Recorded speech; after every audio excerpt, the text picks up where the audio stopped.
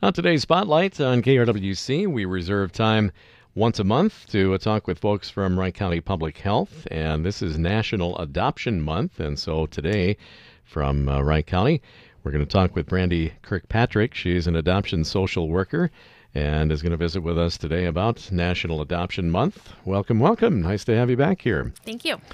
Tell us a little bit before we get into the topic about how long you've worked in this and how long you've worked for Wright County. Sure.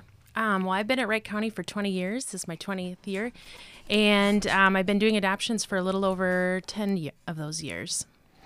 What got the interest going in that? Or is it an offshoot of what you were doing before or something? Or Yeah, so I've always been in the children's services area, and I was in child protection prior to coming into adoptions, and it's kind of the tail end of that child protection case. So that's where my passion is with the kids. Yeah, kind of an extension of that. Yeah.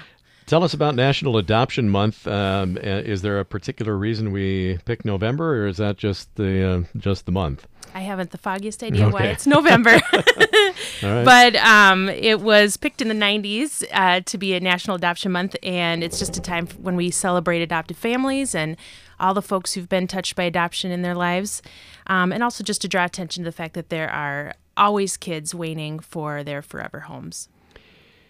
You know, it's a subject that, of course, needs to be kind of refreshed every now and again, and it's something that is a very, very personal, very family-driven type of a situation. But it can start for a number of reasons. Maybe you want to go into the types of adoptions that there are, because Sure. there's a few variations Sure. there.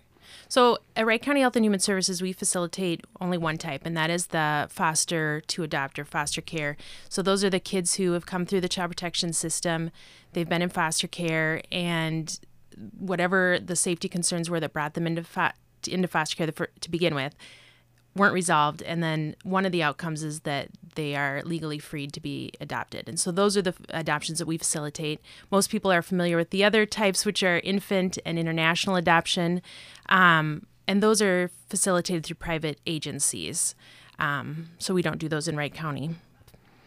And the foster care adoptions, such as those that you do, they can be various ages, I'm assuming? Yes. Yep. Those kids are of all ages, all ethnicities, genders. They often are in sibling groups. So, yeah, it's a wide variety of kids that come into adoption that way.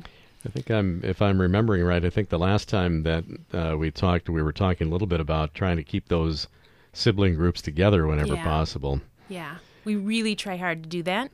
It's not always possible. Sadly, it doesn't always happen, but we try really hard to keep siblings together. It's important. It's an important relationship. For sure. What else should we know about the foster care to adoption end of things? Sure. Well, I guess the first little thing I would note is that most kids who come into foster care do end up going back to their birth families. The issues are resolved and they go home. So most of the cases end that way. It's just a really small percentage that end with kids needing to be adopted into a new family. And then of those, we really try hard to look in that child's circle of people that they know really well to find an adoptive family. So we look with relatives, clergy, daycare providers, foster parents, those people that know that child, and we look there first. And I think in Wright County we do a pretty good job of finding adoptive homes in that group first, which is obviously better for that kiddo. And if all of that fails, then that's when we would look to non-relatives who don't know that child. And there are a lot of folks get into adoption because they want to grow their family, and this is one of the ways that they do that. They get a home study done, and and then they're on like a list of folks that then I can go look for and find a match for the child that I have. And what's all involved in that backgrounding that you do? Yeah. So families that want to adopt, whether they're ones that we pick or whether they're ones that have just come to because they'd like to grow their family that way, they go through a home study process. And they have to do background checks. They have to meet with a social worker. They have to do some training, and it's really just so that we can assure that as much as we can that that's a safe home and that they're ready to bring a child into that home. And then once they go through all of that, they're approved, and then that's when we would look to place a child with them. And are these homes that you place to exclusively in Wright County, or not necessarily? No, they can be anywhere. Okay. And when it comes to relatives and folks that know that child, anywhere in the United States, we've placed kids all over the United States.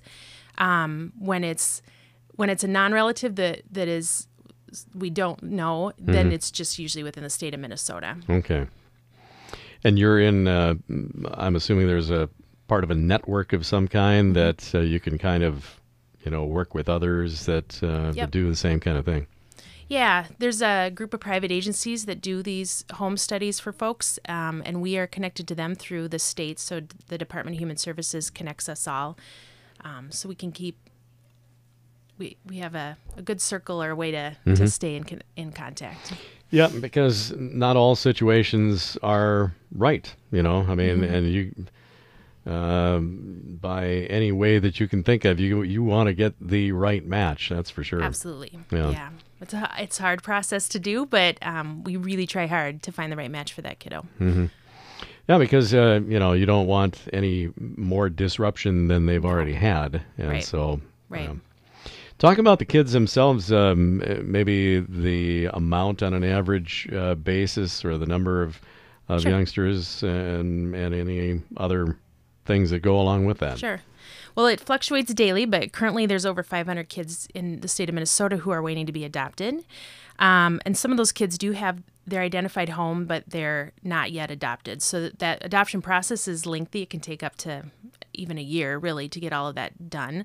So sometimes they're waning, but they're thankfully in their adoptive home. In Wright County, we have about 19 kids right now who are waning. And also, thankfully, most of those are in their pre-adoptive homes. So we're just finishing up paperwork and getting them ready to be adopted. So they're in the home that they're going to end up at, but they're just not officially adopted. Correct. Yet. Okay. Yep. So it's just a fostering for we call it foster to adopt. So they get licensed basically to foster, and they have to foster for a little while after that child's placed with them before we can finalize the adoption. Yeah. There's just a lot of maybe not a bad thing, No. I mean, it's kind of a getting to know you sort of a period Yep. there. On both sides. Yes, absolutely. And it gives us a chance to assess for needs and if there's some services we need to put in place. It really does. That time is really important. Mm-hmm. As far as your part of public health here in Wright County, about how many adoptions do you do per year? We finalize about 10 adoptions per year, give or take. Okay. Can vary a little bit per year, sometimes more, sometimes less. Yep. But Yep. that's, it doesn't sound like a staggering amount, but when you think about all the time that can be involved from start to finish, that's a few. Yeah. And it's probably, in my opinion, the less the better, because that means that more kids are probably going home to those birth parents. Yep. Yeah. Talk a little bit about the youngsters can be, all ages, genders, race, everything. Yeah, the kids are of all ages, and we've had kids come in that needed, that went through the adoption process who were toddlers, little babies, all the way up to we've finalized adoptions of 17-and-a-half-year-olds. So it's really across the board, all ages, all ethnicities, genders. And again, as I'd mentioned before, they're often in sibling groups. They often have special needs, and as most can imagine, they've been separated from their birth parents, so that's a trauma. They've likely been exposed to some chemical use, domestic violence. Maybe they've been victims of abuse themselves, and all of those things are traumas that can create lasting scars. So we would consider those special needs that would be a little extra to think about when planning to adopt. Mm-hmm.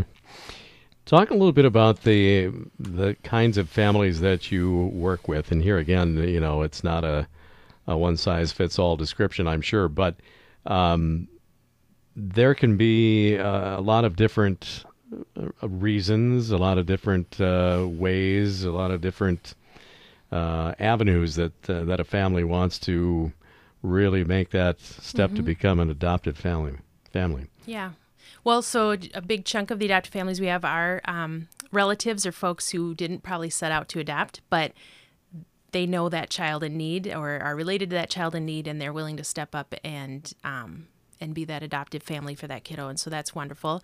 And then the group of folks who are wanting to grow their family, they or grow their family through adoption, they are of all types, and that's a question we often get from folks is, do you have to be married? Do you have to be of a particular like financial level in order to adopt? And you don't. You can be married. You can be single. You don't even have to have parenting experience.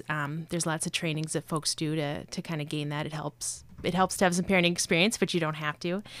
So really anyone can be considered for adoption, and it's really more about then that match. So maybe that match to that child. So maybe your household might not be the perfect match for every child, but you might be a great match for one of the kids that is waiting. Mm-hmm. What about ages of adoptive families or persons? Yeah, all adults really can be considered for adoption. Okay. Yep. What kinds of things walk us through? I don't know if there's a typical scenario, but walk us through from initial consult, I guess, or intake, or whatever the term is. Go from there along the chain a little bit, knowing that it might be a little different. But what are the steps involved there? To be an adoptive parent? Right. Yeah. So they would want to reach out to unless we've approached them and asked them to adopt a kiddo that they know. If they're just wanting to adopt and don't know any particular kids but just have a heart for adoption, we would refer them to a private agency. And there's a handful of private agencies in the state who do home studies for the Foster to Adopt program. So we'd refer them to one of those. They'd start that process with that agency to get all of their paperwork done and to get their home approved and to become approved. And then once they're approved, we would, that's when they would be available to be matched with a kiddo that we might have that's waiting. So they'd go through that match process, and then that child would be placed with them, and then we'd go through that paperwork process to finalize an adoption. One thing that people always ask me or one of the questions we get asked a lot is, how much does it cost? Because I think when a lot of people think of adoption, they think of a lot of money. Infant adoptions and international adoptions are very expensive, but thankfully it's pretty low fee to do a foster through adopt adoption. There are a few random fees for things that you might have to do. Some people have had to do some modifications to their home that are pretty minor, but other than that, it's a pretty reasonable way to adopt. Mm-hmm. And do they get some help then, the families, as far as, kind of a monthly help to, Yeah. keep everything going? So if that child has a special need, and a lot of them do have special needs, or if they're in a sibling group that creates a special need, then they would be eligible for a monthly stipend after that adoption to help with basic needs and any extras that come along with parenting. And then all of our kids, regardless of special needs, are eligible for medical assistance until they're adults. So both of those things would be in place until that child is an adult to help out. Okay. Which, that is, eases the mind, I would imagine, of some of the adoptive families, or Yeah. makes more think that it might be doable for them. Absolutely. That way. Yeah. It's expensive to raise kids, right? So Oh, for sure. Yeah. One of the subjects, of course, that can vary also greatly is contact with the actual birth family after the adoption process. Now, am I right in saying that can vary a little bit too, or is it always? Yes. Yeah. Yep. That's something that a lot of people ask about and want to know about. None of our adoptions I would consider closed adoptions because everybody generally knows who everybody is. In general, I think most folks in the adoption world believe that it's in kids' best interest to have some sort of connection with their birth family, to know that history and help with their sense of identity. So there's often some sort of contact, but it can range from a letter once a year or a picture and letter once a year, all the way up to I have some families who see that their birth parents every week. So it's quite varied. Adoptive families generally have some sort of say in what they're willing to do, but if we know a particular kiddo has a need to maybe see grandma, regularly, then we would look for a family that would be willing to honor that. I would think to some extent, medical history would play a part in that too, that there's a connection there. Yep, absolutely. And I think of a lot of kids on my caseload who are older. You get into school and suddenly they're asking you to do like an ancestry project or something like that. And it's good for kids to know those things about themselves. Makes sense. Curiosity about, where did I come from? Yep. How did I get to this point? Yep. Yeah. We're talking with Brandy Kirkpatrick, who works with Wright County Public Health as an adoption social worker. This is National Adoption Month. We're going to wrap up here with some facts and figures about where to go for more information about this. And I guess we kind of touched on maybe some of it, but are there specifics on where they should go? Yeah. Of course, they can always come to Wright County Health and Human Services and speak with the other social worker, Lenny Rositas, or I. We're always willing to answer questions. But one of the better places probably to go with more information is the MNAdopt website, and it's mnadopt.org. And that website has tons of information about foster care, adoption. There's links to agents, private agencies, public agencies. There's trainings on there. There's just really everything you need to know about adoption is on that website. Would I be right in saying that it's kind of in a potential adoptive family's best interest to know a little bit or do a little digging on their own ahead of time? Yes. They might not have to do it, but it kind of makes you a little bit more educated about it. Yeah, and I think most private agencies also make folks or put folks through like an orientation process too, so that they know what they're getting into before they've jumped in fully. Mm-hmm. Yeah. It must be incredibly, when everything works right, it must be incredibly a big benefit or a big feel-good moment there when everything works right. Yeah, it really does. There's any adoption training you'll go to will say that all adoptions start with a loss. So there's always a little bit of a bittersweetness to it, but it's pretty awesome when you know that this kiddo's in a good spot and it's going to be good for them. Yeah. Do they ever, as they grow up, and do they ever continue to touch base with you? Have you kind of followed some along for a long time? Yeah. Mostly, at this point, it's been a lot of, not a lot of them have grown completely up, but I get their adoptive parents send pictures or updates now and then. I love to hear how everybody's doing. Yeah. It's a lot of fun. Very good. And then locally, are there some numbers to call? Or the local online stuff? Sure. If they so questions for about adoption for Wright County could come to the main number, which was 682-7400.